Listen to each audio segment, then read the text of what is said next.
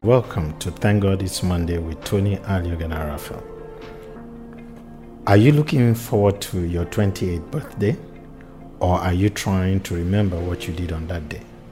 For Facebook CEO Mark Zuckerberg, this was a special day he will never forget.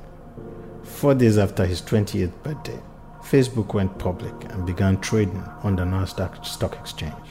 On that day, his company was valued at $104 billion, and he became a multi-billionaire overnight as his net worth shot up to $19 billion. If you are 20-something, you could respond to this in at least 2 ways. Either you can be inspired by his entrepreneurial spirit and hard work, or be discouraged that you will never reach the heights of his success. Most will be discouraged. By age 28, many face what is now called quarter-life crisis, thanks to the 2 great lies our culture promotes among children in primary schools, students in college, and professionals in the workplace. The first great lie is this: if you work hard enough, you can be anything you want to be. We hear this a lot these days from motivational speakers as well. The second great lie is like the first one, yet possibly even more damaging. You can be the best in the world if you try hard enough. You could even be the next Zuckerberg. These lies are accepted by many Christians as well as non-Christians. They have catastrophically damaged our view of work and vocation because they have distorted the biblical view of success. Success, defined as being master of your own destiny, has become a cultural idol. If we will rediscover the biblical doctrine of work and correctly understand our vocational calling, we must recognize a more timely and faithful definition of success. The late John Wooden, the most successful college basketball coach in history and a committed Christian, was once asked how he would define success.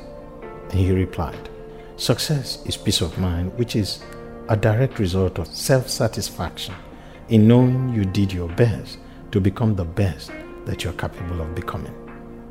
His definition lines up with how the New Testament defines success. In Jesus' parable of the talents, in Matthew 25:14-30, he offers profound insight not only into the definition of success, but also into the purpose of our call to work. Jesus teaches that the kingdom of heaven is like a man going on a long journey. Before leaving, he gives 3 servants different amounts of money denominated by talents. The man gives 5 talents to the first servant, 2 talents to the second servant, and 1 talent to the last servant, each according to his ability. Upon his return, the master asks what his servant did with the money. The first and the second servant doubled their investments and received the master's praise. The third servant, who was given 1 talent, safeguarded the money but did nothing to increase it. The third servant was condemned by the master for his inactivity. Whatever they represent, natural abilities, spiritual gifts, or other resources, talent in this parable at least represent tools God gives us to carry out the mandate he gave man at creation, which is to be fruitful and to have dominion over the earth and to fulfill Jesus' great commission to make disciples of all nations. In this context, we can assume 4 things from the parable. I will share the 4 takeaways right after this break.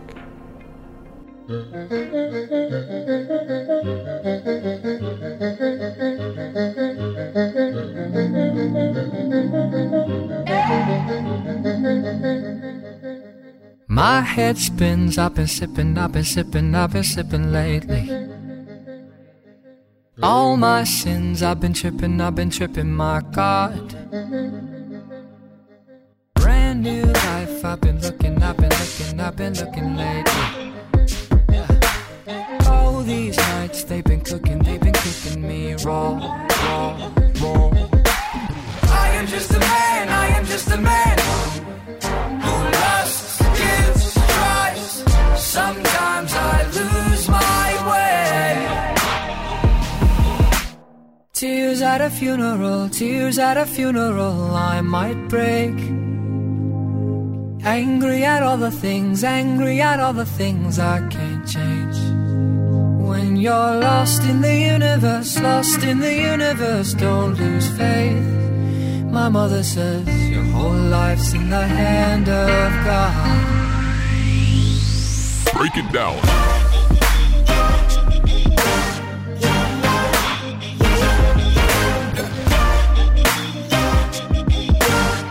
Your whole life's in the hand of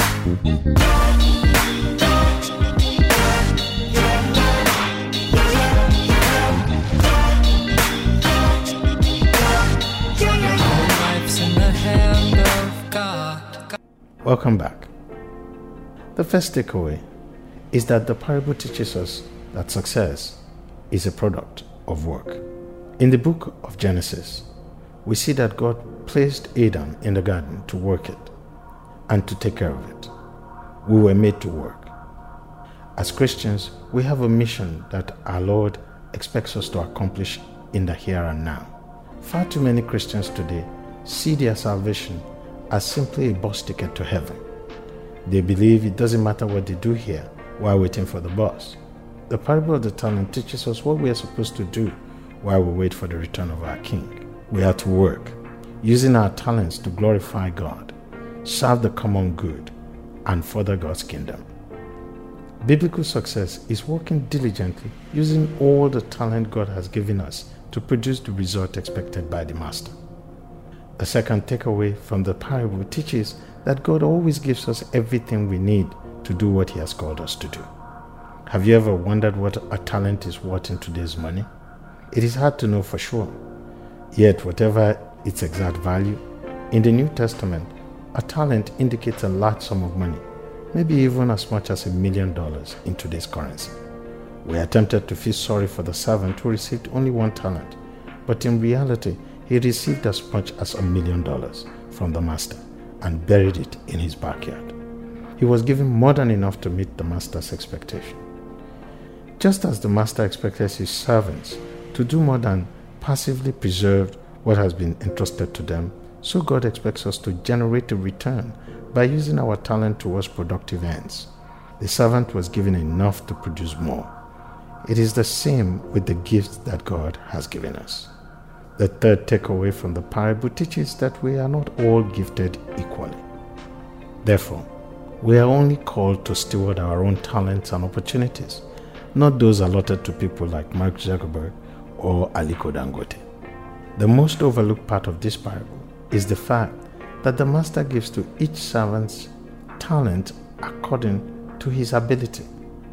The master understood that the 1-talent servant was not capable of producing as much as the 5-talent servant. We want to protest this as unfair, yet we know this is true from our own experience. Diversity is woven into the fabric of creation. But even though we are not equally gifted, equality is found in the parable of the talent. It comes from the fact that it takes just as much work for the 5-talent servant to produce 5 more talents as it does the 2-talent servant to produce 2 more talents. This is why the reward given by the master is the same. The master measures success by degree of resources given. When we lose sight of this truth, rather than walk from the place of rest, our work becomes restless and many burn out. It is the reason why many are also pushed to the brink of senseless comparisons. You should never measure yourself against the result of others, but against the resources you were given. Focus on your talent and master your craft with the sole intention of bringing glory to God by what you do and how well you do it. The last, but not the least, of the takeaways from the parable shows that we would be held accountable.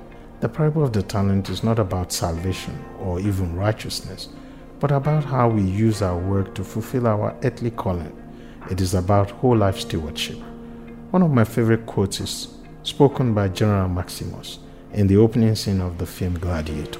General Maximus tells his troop, what we do in life echoes in reality. While this may not have been true about them, it is certainly true for Christians. Our work matters to God. The fruit of our faithful labor will accrue to us in the end. The unfaithful steward didn't so much waste the master's money, he wasted an opportunity. As a result, he was judged wicked, and lazy. We are responsible for what we do for God and what we have been given, and one day we will be held accountable. Here's where we draw the curtains for today. Don't forget to tune in, same station, next Monday. Remember to follow me on my Instagram, Twitter, and YouTube, and the handle is @Tony Aliogena. Have a blessed week ahead, and see you next week.